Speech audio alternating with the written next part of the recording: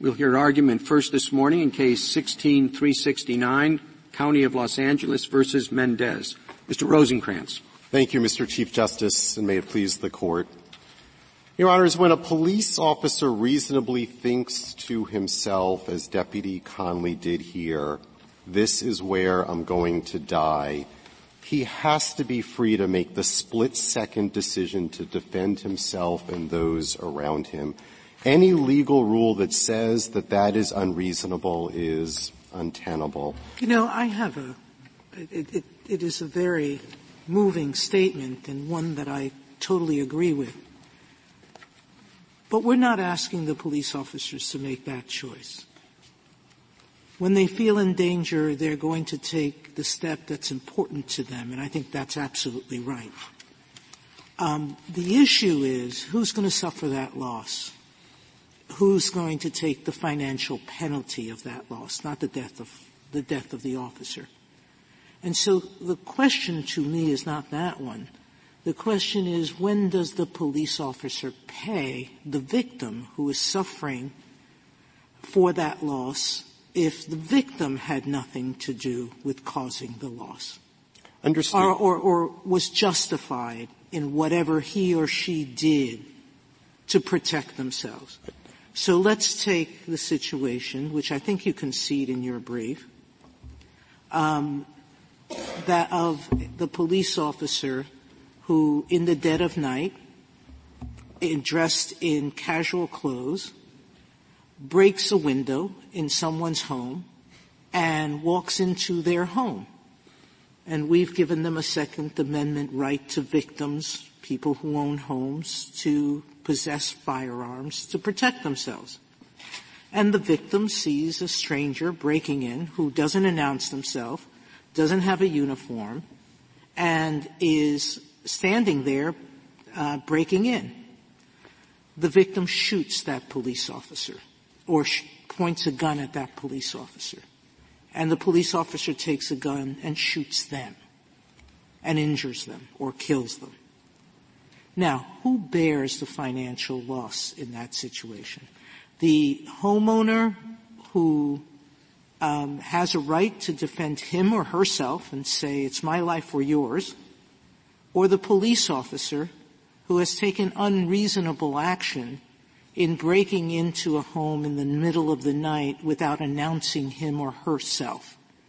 That's the question for me. Understood, Your Honor, and the answer to that question is quite likely the officer, but not because of the provocation rule, but rather because the officer has committed a clearly unconstitutional act, which is not just entering, but also failing to knock and announce, clear violation of clearly established law, which then proximately causes what unfurls next. Well, let's break that down, because I see two scenarios in this for which a victim could recover.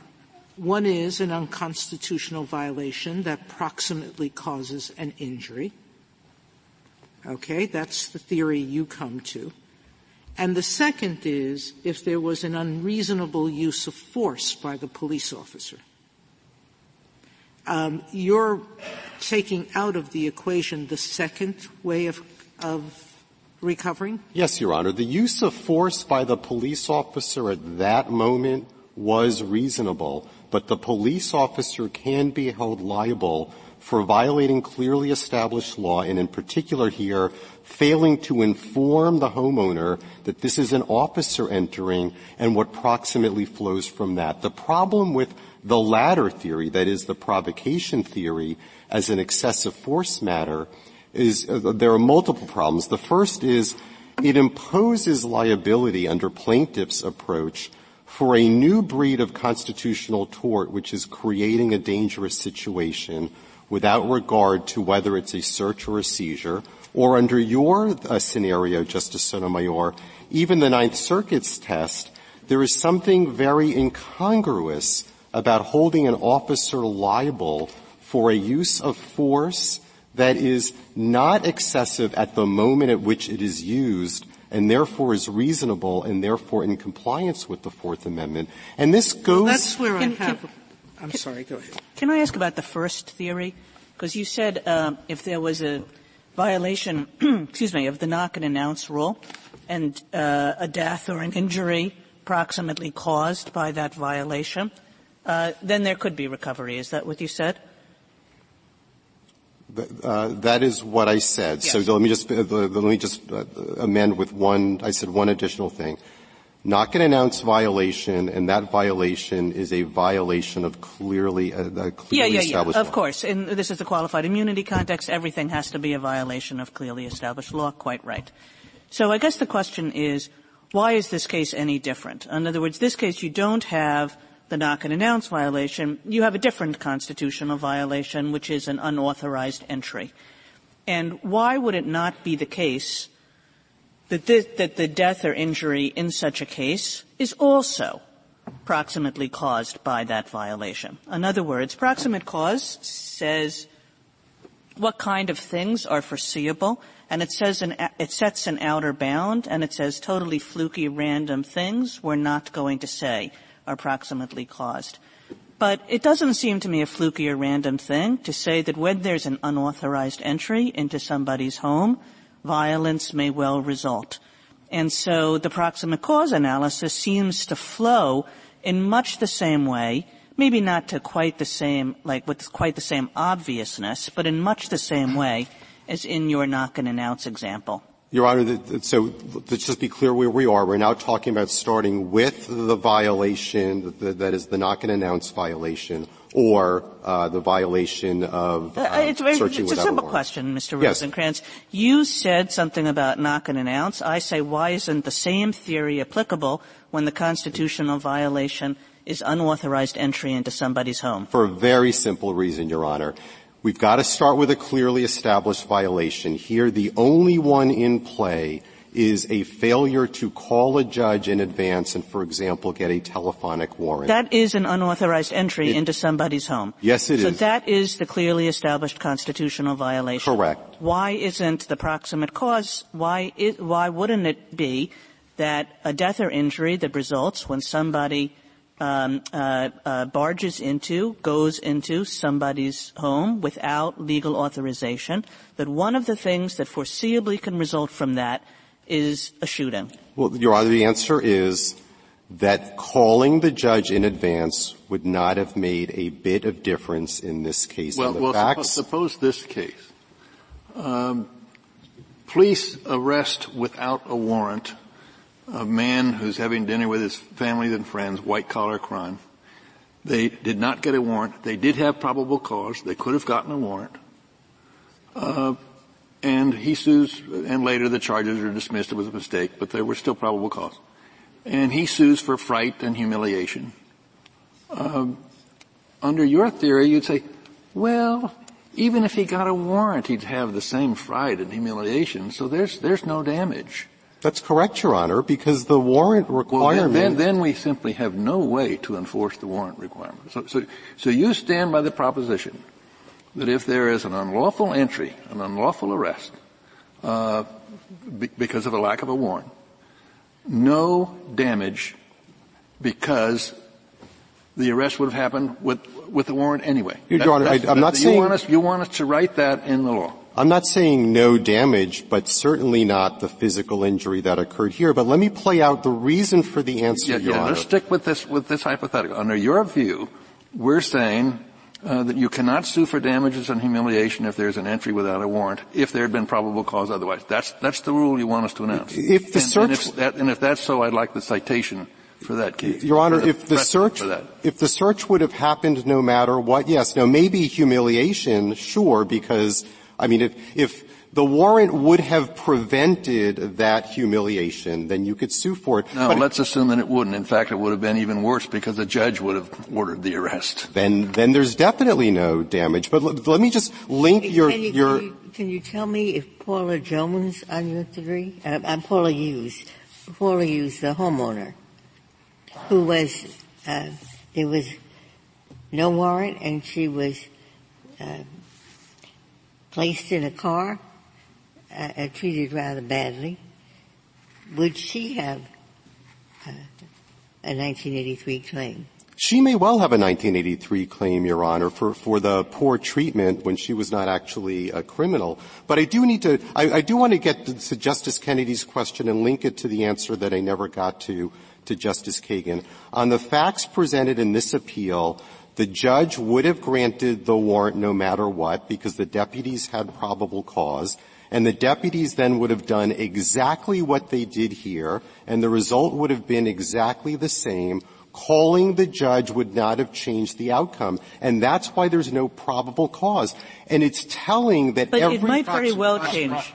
Proximate cause, sorry. It might very well change the outcome. When somebody shows up with a warrant, they show the warrant, they have legal authority. People act very differently than when somebody shows up with no warrant and says, I don't have authority, I'm coming in anyway. That's a very different set of circumstances that a homeowner has to respond to.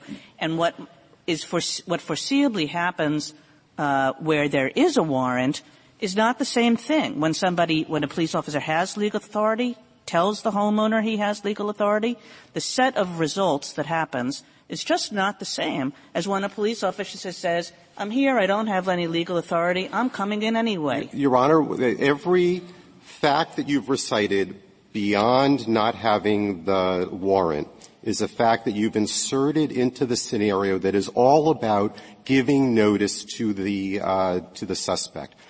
Warrants are not designed to give notice to anyone. You could show up with a telephonic warrant that shows the homeowner nothing at all. This Court said in Grubbs, it is not the purpose Well, it's possible. I mean, I take the point, Mr. Rosenkranz. It's possible that you have a warrant in your pocket and you don't say anything about it, although that would seem like very silly, stupid police work.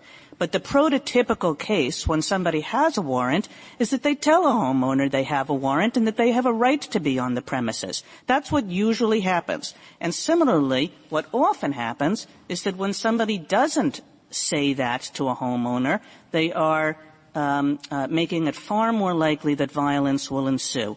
And certainly, the kind of violence that could ensue is not the kind of fluky, random stuff that is filtered out by a proximate cause inquiry. Your Honor, I disagree.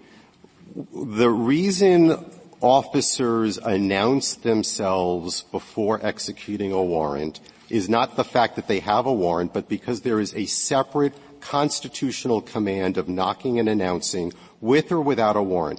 That was a separate mistake that the officers made here. That was held to be not a violation of clearly established law and therefore cannot be the basis of liability. And it is telling that every time plaintiffs refer to what caused this injury and every time the Ninth Circuit refers to what caused this injury, it is a reference to startling, unannounced, without warning, without notice, all of the things that you've woven into your hypothetical.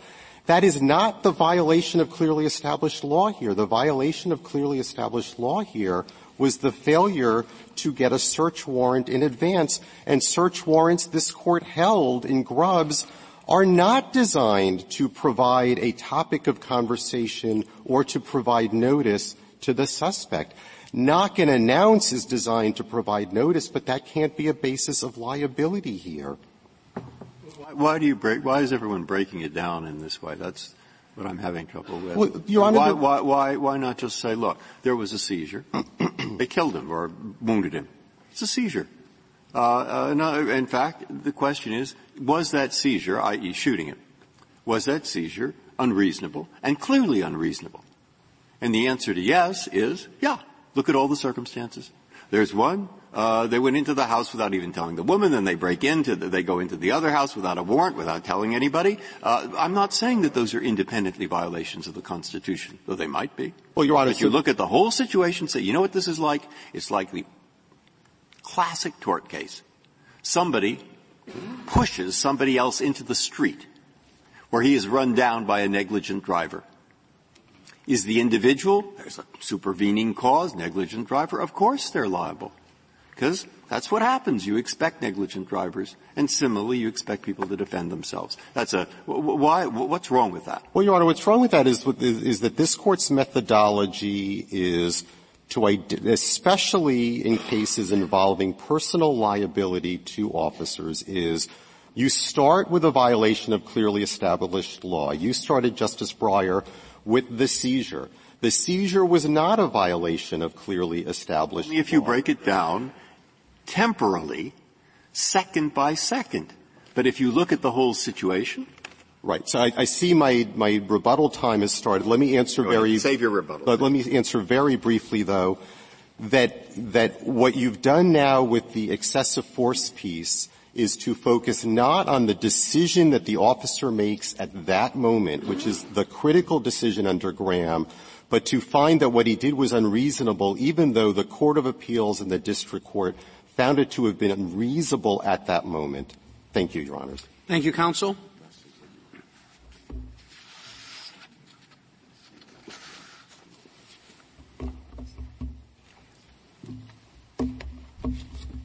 Ms. Saharsky?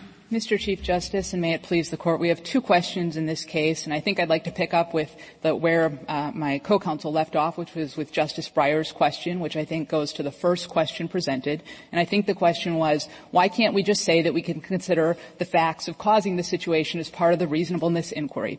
And the answer there is because the question that we're answering under Graham is, was the officer's use of force reasonable in the circumstances that he faced? And those depend really on two sets of facts. One, what was the individual doing? Was the person a threat? Did he have a weapon, a propensity to use it? Was a member of the public at risk?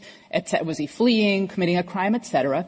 And two, how did the officer respond to it? What were the officer's options? Was the officer's use of force proportional, etc.? It doesn't ask whether the police officer created the situation. It takes stepping into the shoes, the situation the police officer. So why is it that every Graham case we look at, all of the car chase cases, every single one of them, when we're talking about the situation facing the officer, we look at everything the officer and the victim did that led up to the moment of confrontation. Because all of the facts that you point to as the police officer's knowledge of the victim are facts that usually are intertwined with what led up to the incident. So if you look at a car chase, you're looking at a person who over an extended period of time has driven a car crazily, has put other people at risk, has swerved and missed other cars, done a series of things that the officer's aware of because he participated in the chase. And at the moment that he's looking at what the defendant is doing, he's saying, he drove the car and almost hit another car. He's pointing the car at me, he's going to hit me. But you're looking at both sides of that equation. You're not ratcheting it up on one side. Well, you're right that you're looking at all of the facts and circumstances, but those that bear on whether the use of force is reasonable. And just to give an example, in Plumhoff, which was one of the car chase cases that the court addressed, the district court in that case said, well, the police officer was chasing him, so the police officer helped create the dangerous situation. And this court in footnote 3 of its opinion said, no, police, by doing their jobs, aren't responsible for creating the dangerous situation and don't forfeit the ability to defend themselves in the public. But why is it how they do their job? Because they have to know what reasonable people will do. I mean, if a 1983 claim is a tort claim, and if they jump in front of a car of a total stranger on the street, and the person is coming at them, should that person behind the wheel bear the brunt of an injury? Because the police officer says, the car was coming towards me, so to save myself, I pulled the gun and shot them. Even though this is Joe Blow, who's never been arrested, doesn't own a gun, never knew the officer had jumped into the street. If a normal person did that, they'd pay for that victim's injury. Why does a police officer get a pass on that? Well, as a general matter, Section 1983 is about courts setting clearly established constitutional rules for the police that the police have to follow. It's not a question of asking whether the police just behaved reasonably in the abstract, but in terms of each thing that the police officer did and whether it followed the established rules. So the is it possible for a police officer to pull a gun and shoot a driver that has no guilt associated with him or her? Not an armed felon, just a normal person, to stumble into the street and say, I'm a police officer, I'm going to seize that person and stop myself from being injured by shooting that person. Well, I think you would ask in that question whether there really was a threat that the officer was responding to, and I think you're positing a situation in which there really wasn't a threat there. But I think in this circumstance, everyone recognized that there was a threat facing these officers who are going about doing their police business in good faith, and they see a person pointing what appeared to be a gun at them. And what the Ninth Circuit said is, we're going to second-guess everything else that you did that day, and even though this use of force was reasonable under Graham, we're going to hold you liable for it. Counsel, I just want to put the discussion so far this morning in the right framework. We're talking about the second question presented, right? None of this seems to me to be involve the provocation rule in the Ninth Circuit. At least the question about did they get a warrant, did they not announce. How do you understand the Ninth Circuit's provocation rule in distinction to what we've been talking about in terms of proximate cause and things like that? Sure. The provocation rule takes, under the Ninth Circuit's precedent, a reasonable use of force and deems it unreasonable because the police made an earlier constitutional mistake. And we think that that is just flatly wrong. You should. So as that's described, I mean, is the label what's wrong? I would think of provocation as something fairly immediate, something that causes the pulling of the gun by the victim or something like that. I don't think of it as provocation that you should have gotten a search warrant earlier in the day, but you didn't, and that led to this. I mean, the thing that's wrong is what the Ninth Circuit is doing, which is saying the police created the situation by doing things that are not constitutional violations, but that the Ninth Circuit later finds, with the benefit of 20/20 hindsight, to be unreasonable. And that's actually what we've seen. We've had this doctrine in the Ninth Circuit for 20 years now. It's incredibly ill-defined, does not put in place clear rules for the police. And the kinds of things that the Ninth Circuit is second-guessing is maybe the police should have used a hostage negotiator for longer before going into the house in Alexander. That's one with the sewage seeping outside of the house. They tried to spend a month trying to talk to that guy. They went to his house, used a hostage negotiator. Or the situation in Sheehan where there was a very difficult situation with a mentally ill woman who was threatening the police, and the Ninth Circuit said the police should have tried to calm down the situation for longer. I mean, these are incredibly difficult determinations that are being made, and under the Ninth Circuit's rule, the Ninth Circuit's just second-guessing, doing exactly what this Court has said shouldn't be done. But isn't that a little bit different than the provocation rule at 25A where they say there was no warrant and therefore there's liability? Those are two different things. Right. We understand those to be the two alternative holdings from the first question presented and the second question presented. So the second question presented isn't talking about whether the use of force is constitutionally excessive, clearly established violation. It's talking about was there a violation with the entry and did that proximately cause the damages at issue? And if I can address that question, we just think there's a fundamental problem with the United States. Can I just do you agree in general, before you address the question in particular, do you agree in general with that framing that if there is an independent constitutional violation and if it does proximately cause the injury, then there's a 1983 action?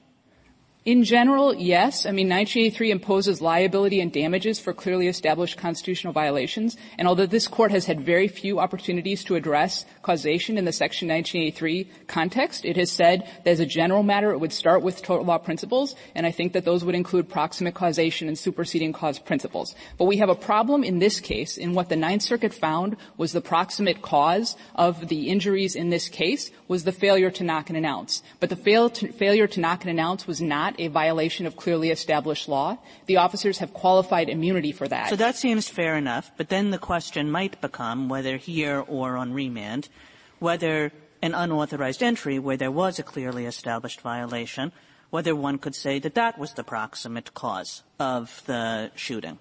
Yes, and I think there's two answers to that question, one about this case and second more generally. About this case, the analysis by the Ninth Circuit was that it was the knock and announce and not the warrant. And if I could just illustrate this, in this case you had officers that did not have a warrant and did not knock and announce, but imagine that they did have a warrant and still didn't knock and announce. What the Ninth Circuit said was the problem was the startling entry. So with or without the warrant, you would have had this problem from the knock and announce, but as we discussed, the knock and announce is immunized. As a general matter, I think the point that petitioners were making an argument and in the brief is well taken, that the scope of the risks for a warrant violation as opposed to the scope of the risks for a knock and announce violation are very different. But one of a warrant violation is just it's just saying unauthorized entry. And the question is whether it's within the normal scope of the risk that an unauthorized entry produces violence. Not that it always or probably produces violence, but that it might produce violence in the way we kind of ask when we do proximate cause analysis. Right. And I don't think that we would say that an unauthorized entry itself normally produces violence when you're talking about — It doesn't have to normally. It doesn't have to more — proximate cause. Proximate cause is just we filter out the really fluky stuff. Well, we understand proximate cause and the scope of the risks. I mean, what are the natural and probable consequences of your actions? What are the risks that make the conduct tortious? What bad things do you think are going to occur if you do this? And in the warrant context, we're talking about police showing up at the door. And no, we don't think that it is generally a reasonable reaction when police show up at the door with or without a warrant that you'd react violently. And that's what Grubb said, is that when the police come to your door, you submit at that time and that you can challenge the warrant in court later. Could I have one more sentence? Well, and also if you could get to Justice Kennedy's hypothetical. Okay. Just to finish this, but the court has recognized that you have a problem in the knock and announce context, that you don't know that they're the police. And so in that context, there really is a potential risk of violence. Once you know that they're the police, a citizen is expected to stand down. Justice Kennedy's hypothetical, if I remember it, I think is an arrest without probable cause and the damages that follow. No, there is probable cause, I'm sorry. but there was a failure to get a warrant. Yes. And there should have been a warrant. Right. I think the question you would ask in that case is the normal proximate cause question about what kind of damages, would there be from a failure to get a warrant in those circumstances? What's natural and foreseeable? So I wouldn't say. And if the humiliation is the same either way, no damage? I'm not saying that it depends on whether proximate cause and you could have gotten a warrant. I'm just saying that you look at what actually happened and determine the natural and probable consequences from that. I mean, the court, just maybe one more sentence, the court has not had a lot of opportunities in the 1983 context to work out these probable cause cases. I think in some of the court's other opinions, you've said probable cause is a very flexible concept. Courts of appeals have a lot of experience doing it, this court less, and that's why we would say to decide the second question presented very narrowly and knock it into all of these questions. Thank you. Could I ask a follow-up question on that? If in Justice Kennedy's hypothetical there had been an application for a warrant, isn't it entirely possible, particularly under the facts that he hypothesized, that the judge would say you don't need an arrest warrant in this situation. You can ask the defendant's attorney to bring the defendant in and surrender. I know that that's happened quite a few times. Sure. That's something that could happen. Thank you. Thank you, counsel. Mr. Feldman. Thank you, Mr. Chief Justice, and may it please the Court.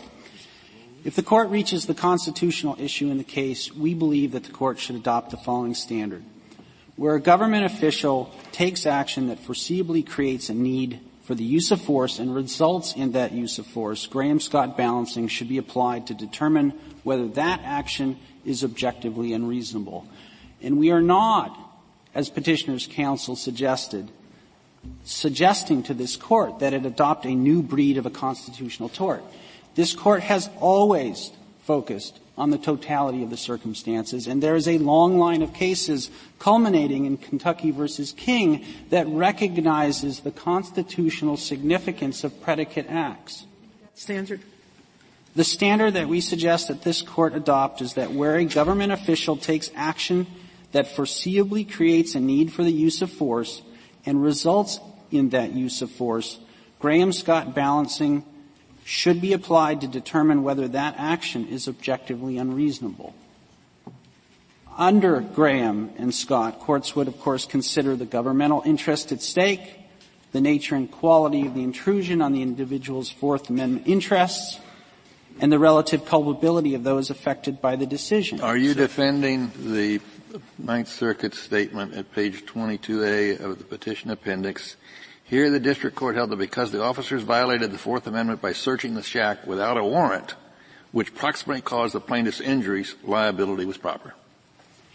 That is an appropriate way to find liability in this case. I just don't see the proximate cause between failure to get the warrant and what happened here. Well, there were two proximate causes here. One proximate cause was the unlawful entry. The entry was unlawful because there was no warrant. The second proximate cause, as the lower courts recognized, was the failure to announce. And it was those circumstances that are the objectively unreasonable behavior of the officer. Well, not the second one. I thought the failure to announce, they determined, and I understand you to accept it, that was not a violation of clearly established law. That's right. And so what that means is that the cause of action cannot be brought, but the conduct doesn't disappear. And proximate cause principles are not based on whether a legal violation proximately caused harm, but whether the conduct caused harm. And the conduct that caused harm in this case was the entry without giving notice. If you take either one of those away, then of course the harm doesn't occur. That's another way of saying they are both necessary proximate causes as well as but-for causes. And when we look at the Kentucky versus King line of cases, what we see is that this court has recognized that there are circumstances in which events allow police officers to take certain actions.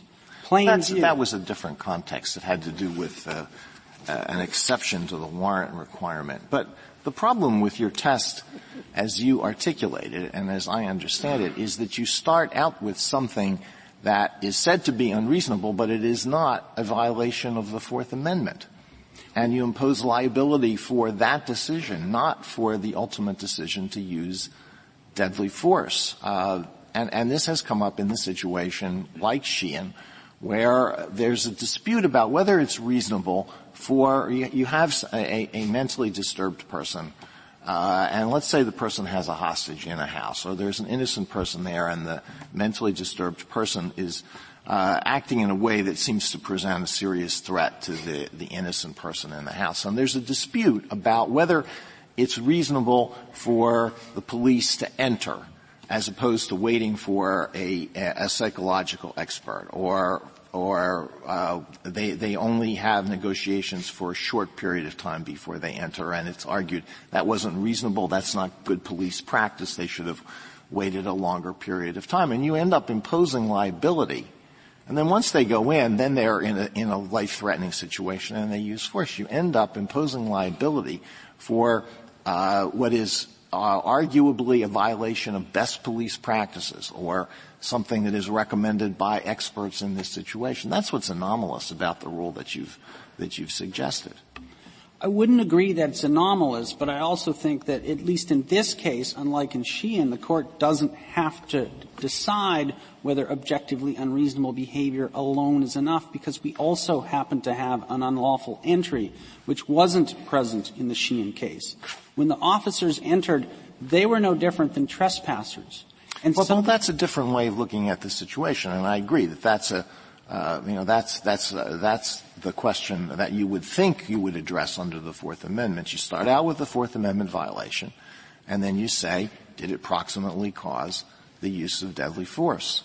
But not the rule that you suggested, where you start out with something that isn't a violation of the Fourth Amendment, whether or not it represents the best police practices or not. Let me give you a few examples, Justice Alito, of why it's important to focus on the predicate conduct. These are real-world examples in decisions that have been and circumstances that have been addressed by the Department of Justice and this Court. In Chicago, there's a problem with officers who jump out of unmarked cars wearing plain clothes, brandishing guns.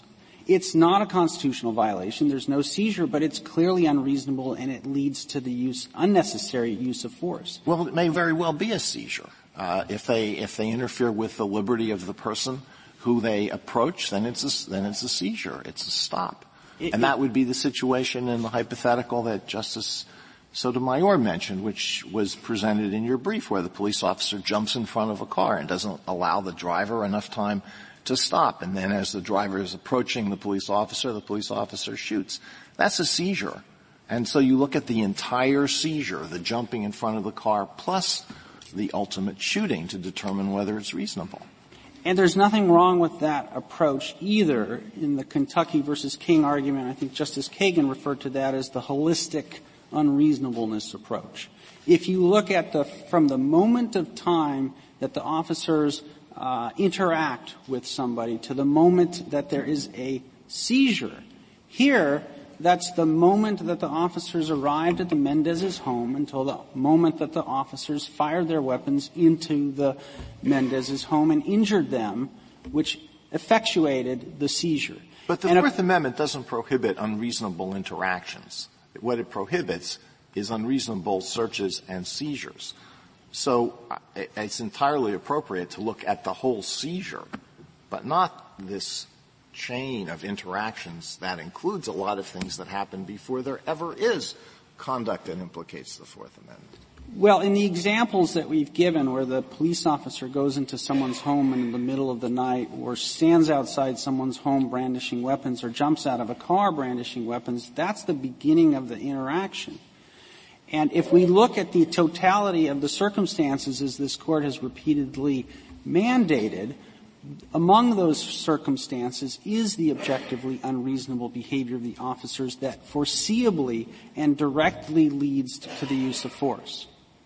So whether we look at it through the Kentucky versus King framework, which is really where unreasonable or unconstitutional conduct prevents an officer from relying on certain circumstances to avoid liability, or we look at it holistically, there is an enormous amount of evidence in this record what these officers did was unreasonable. So how is that? That is, what I think the argument on the other side is in response, I was saying, look holistically. The seizure is the shooting and his injury. Okay? Right. Question is, would any reasonable person think that that was unreasonable? Now, we break it down. Not unreasonable to the shoot in the situation. That wasn't unreasonable. So, two, they say, not unconstitutional or unreasonably wrong, not to not announced, because that's what the Ninth Circuit found. And the part that was wrong, not getting a warrant, made no difference. So they're saying 0 plus 0 plus 0 must equal 0. Okay? That, I think, is the argument I'm trying to put that I want to hear the answer to. Right, and I think the flaw in the reasoning is that what we have here are two necessary proximate causes. So what that means is if you take one away, the harm doesn't occur. If you take the other away, the harm doesn't occur. So it really isn't 0 plus 0 plus 0 equals 0. Each of these actions, the entry and the entry without notice, were necessary. I don't see you say if you take away one that if you take away the failure to get the search warrant, the harm still occurs. Right, because so why do you look at that as the basis for 1983 liability? Because what they're doing, Mr. Chief Justice, is they are changing the legality of the conduct, but they are not changing the conduct. When you change the legality of the conduct, but you don't change the conduct, of course the same then it's not, occur. and this I think is the argument on the other side, then it's irrelevant. In other words, the search warrant is not going to change the conduct, but the failure to get the search warrant is the only thing that violated the standards under 1983. So it's not a proximate cause at all of the conduct because, as you've just said, it wouldn't have changed it in any way. The conduct is what we use to define proximate cause. Okay. The entry or the entry without notice. Right. That either did or did not proximately cause the harm. Right. It has to be illegal. But then why are we talking about the failure to get a search warrant? Why did that make a difference? It made a difference in this case because it is what makes the conduct of the police officers unconstitutional. That does not proximately cause. Well, the conduct of the officers proximately caused the injury. I guess I'm not understanding, Mr. Feldman, why you're quite making this distinction. I mean, why isn't it just, look, the entry without authority, the entry without a warrant, that's a clear but-for cause of the shooting. The shooting wouldn't have happened if there hadn't been the entry, right? Right. Now the question is it a proximate cause of the inquiry?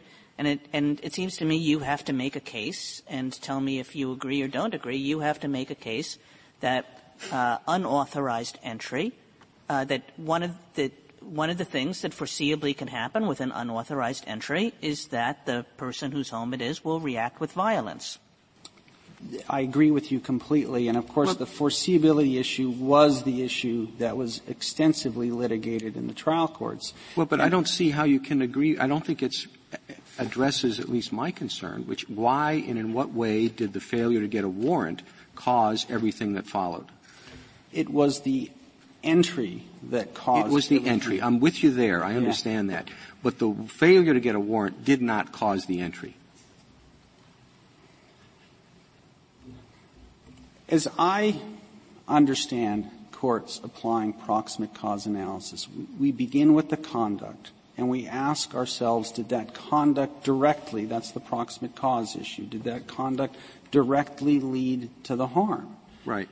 If we answer that question yes, we then look at whether that conduct was illegal. Okay. Now there, maybe I'm just asking the same thing over and over again, and if so, I apologize.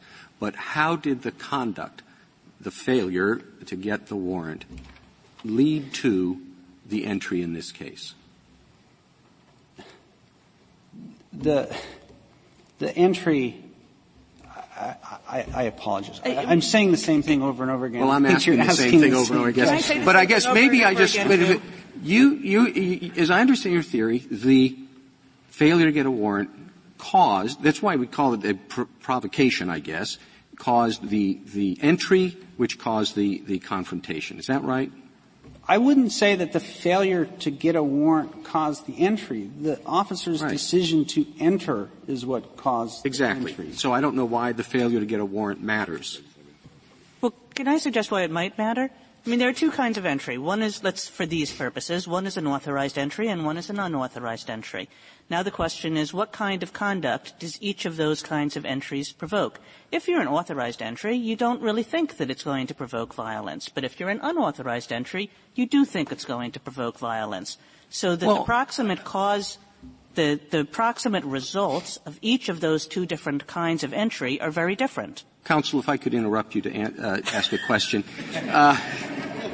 Why is it that whether it's authorized or not, you don't think it's going to prompt violence? The fact that you have a search warrant, you may have a search warrant and say, I've got to execute a search warrant to pick up this armed and dangerous felon. You may still think that's going to prompt violence. That doesn't have anything to do with the nature of the entry you're going to have to make later on. Knock and announce does, because if you just burst in, the person may reasonably think this is a burglar. But if you knock and announce, it doesn't. That does affect the nature of the conduct. But having a warrant, whether it's authorized or not, doesn't. If the officers don't have a warrant and they enter, they are trespassers. The purpose of the Fourth Amendment is to treat them as trespassers. Well, let me give you two situations. Situation A, the officers get a warrant. They go to the residence. They knock on the door. The resident opens the door. They say, we have a search warrant. We're going to search your house. All right. Situation B. They don't get a search warrant. They think they have exigent circumstances. They knock on the door.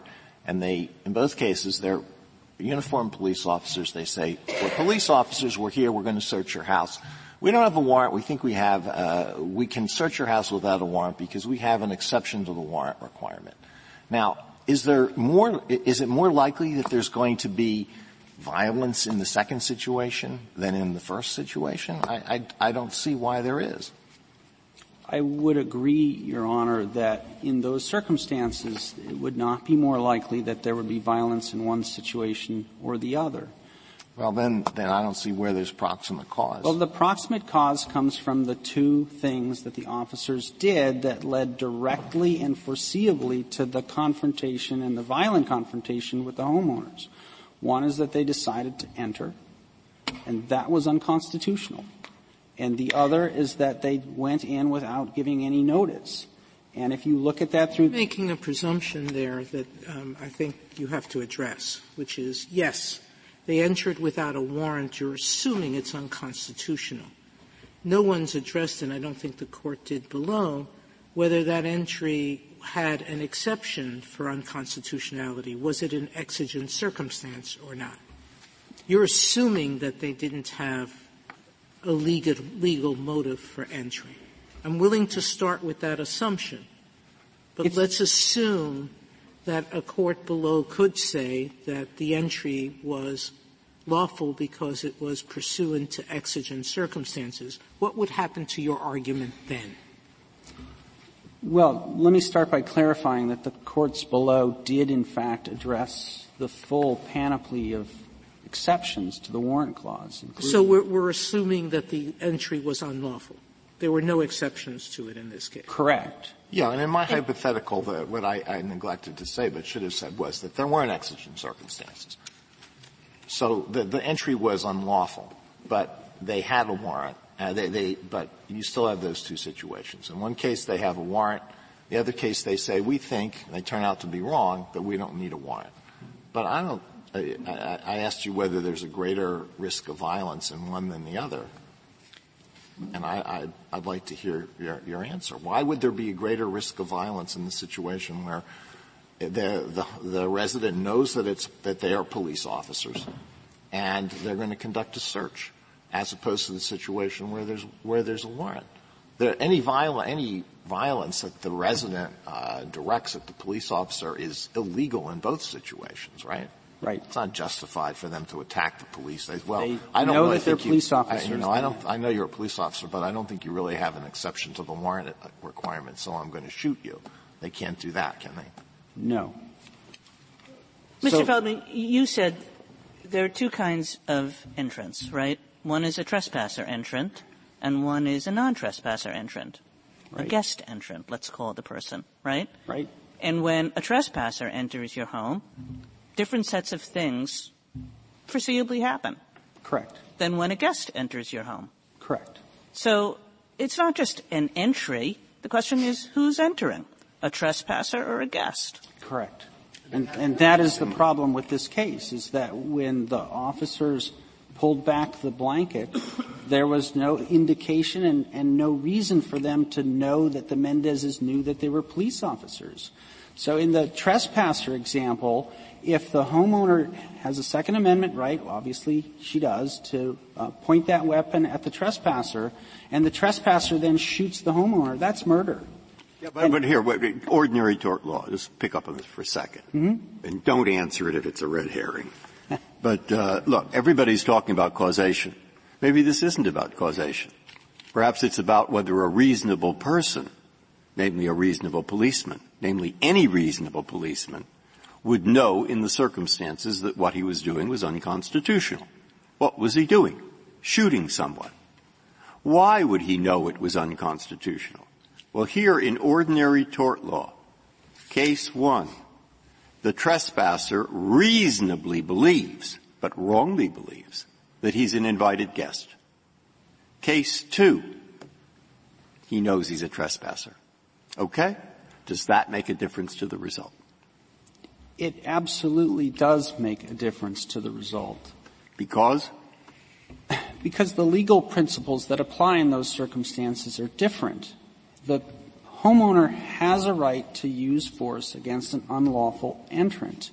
If the entrant is known to be a police officer, not because of the knock and announce rule, but because he sees the uniform, then the rules change. If the trespasser comes in and says, wait a second, I'm just your neighbor and I'm looking for some, to use your telephone, the rules would change. I'm just thinking, we want policemen to protect themselves. They have to. Of course they do. But there can be circumstances where, of course, that's true that they have a right to protect themselves.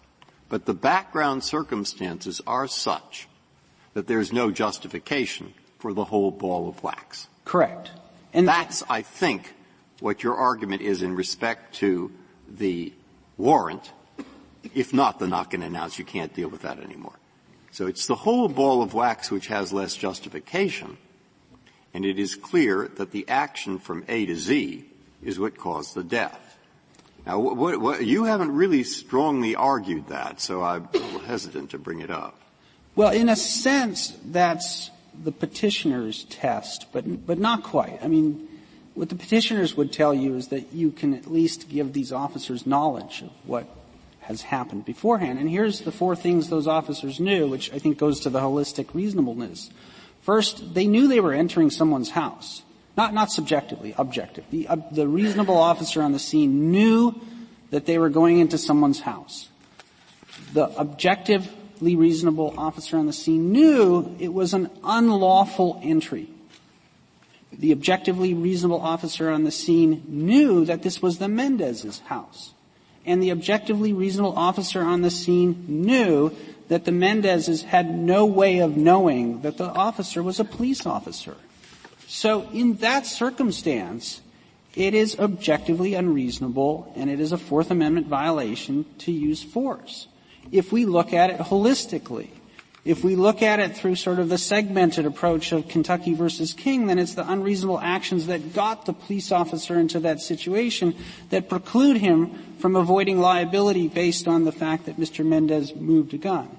And I would agree with the comments that were made earlier that this isn't about telling police officers they can't take actions to protect themselves. We know that they will.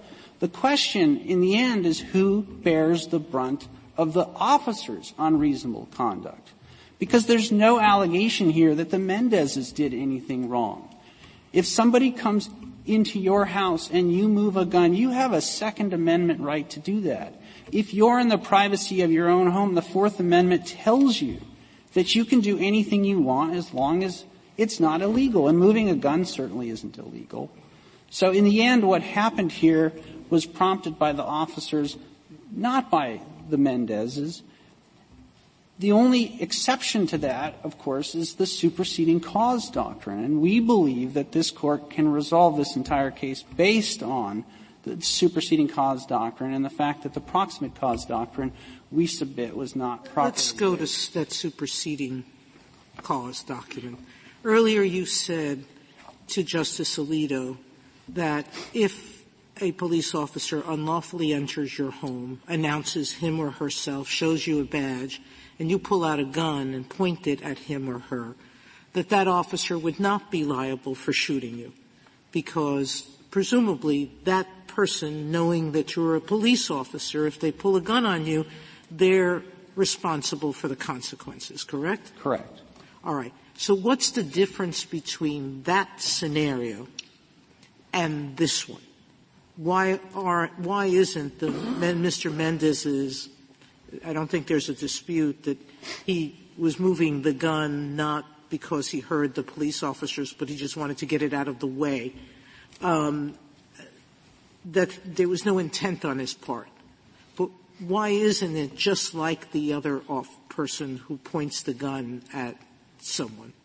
The difference is culpability.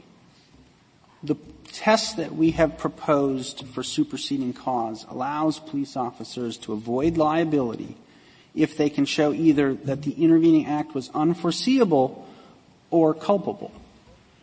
If somebody... This is standard tort law. Yes, right? It is. It flows directly from the restatement, and this Court has addressed these issues in the Exxon case and the Staub case. And culpability is significant. And so if an officer enters someone's house, whether it's illegal or not, and the occupants know that the police officer is a police officer, and yet they point a weapon at the police officer, our concession, if you can call it that, would be that that was a superseding cause. And when you look at the case law, all of the cases, I think, address the issue the same way, including, of course, the Bodine decision. Well, why wasn't there superseding cause here after the failure to get the warrant?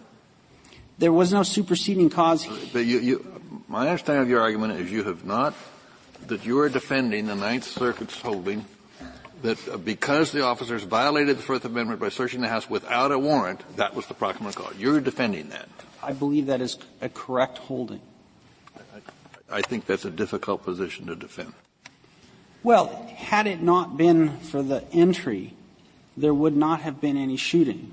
And I recognize that's but-for causation, and I don't mean to rely on but-for causation because then we have to go to the next step, which is proximate cause. And that's a question of directness on the one hand versus remoteness on the other. The unlawful entry, that's the action. The entry led directly to this shooting.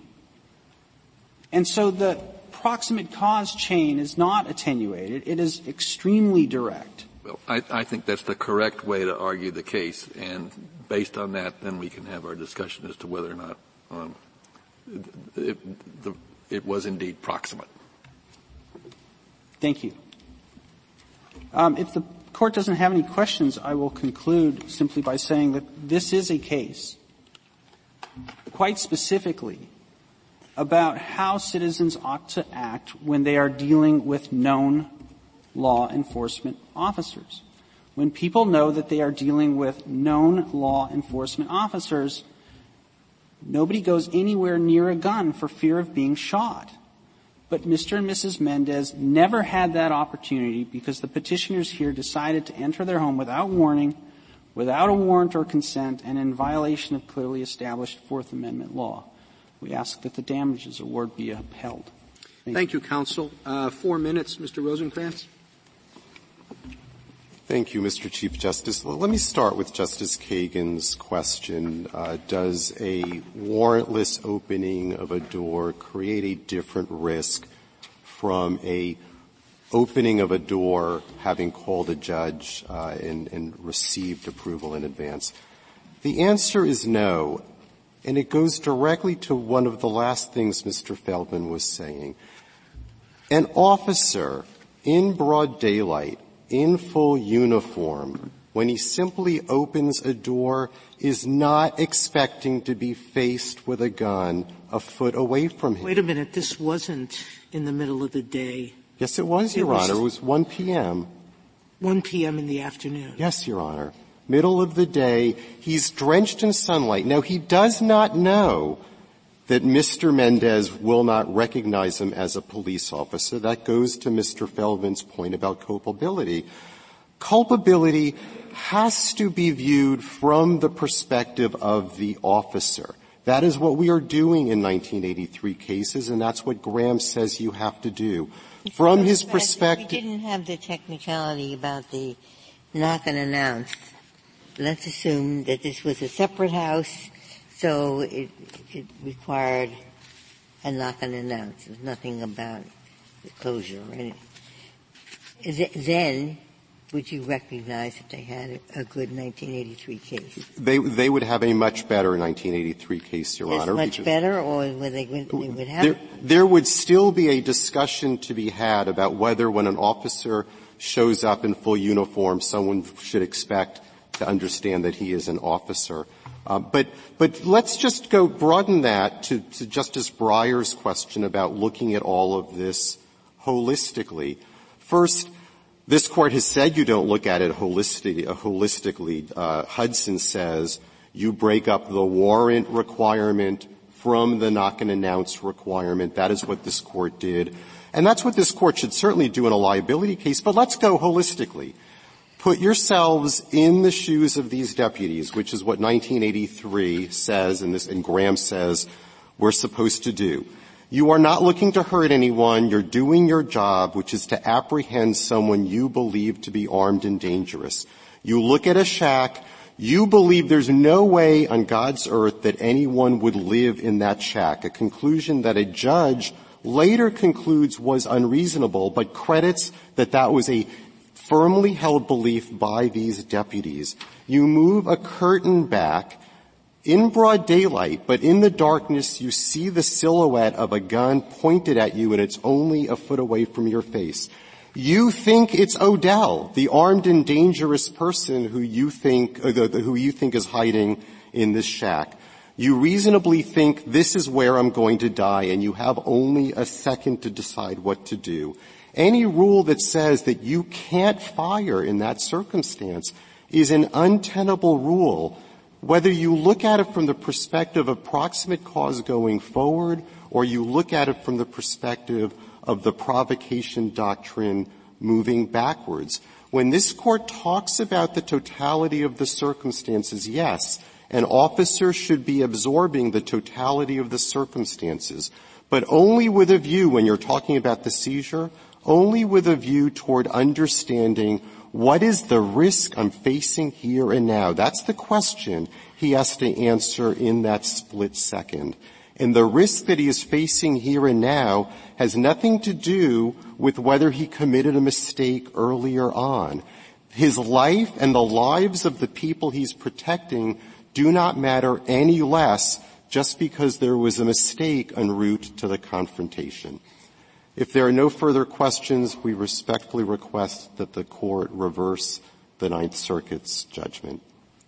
Thank you, counsel. The case is submitted.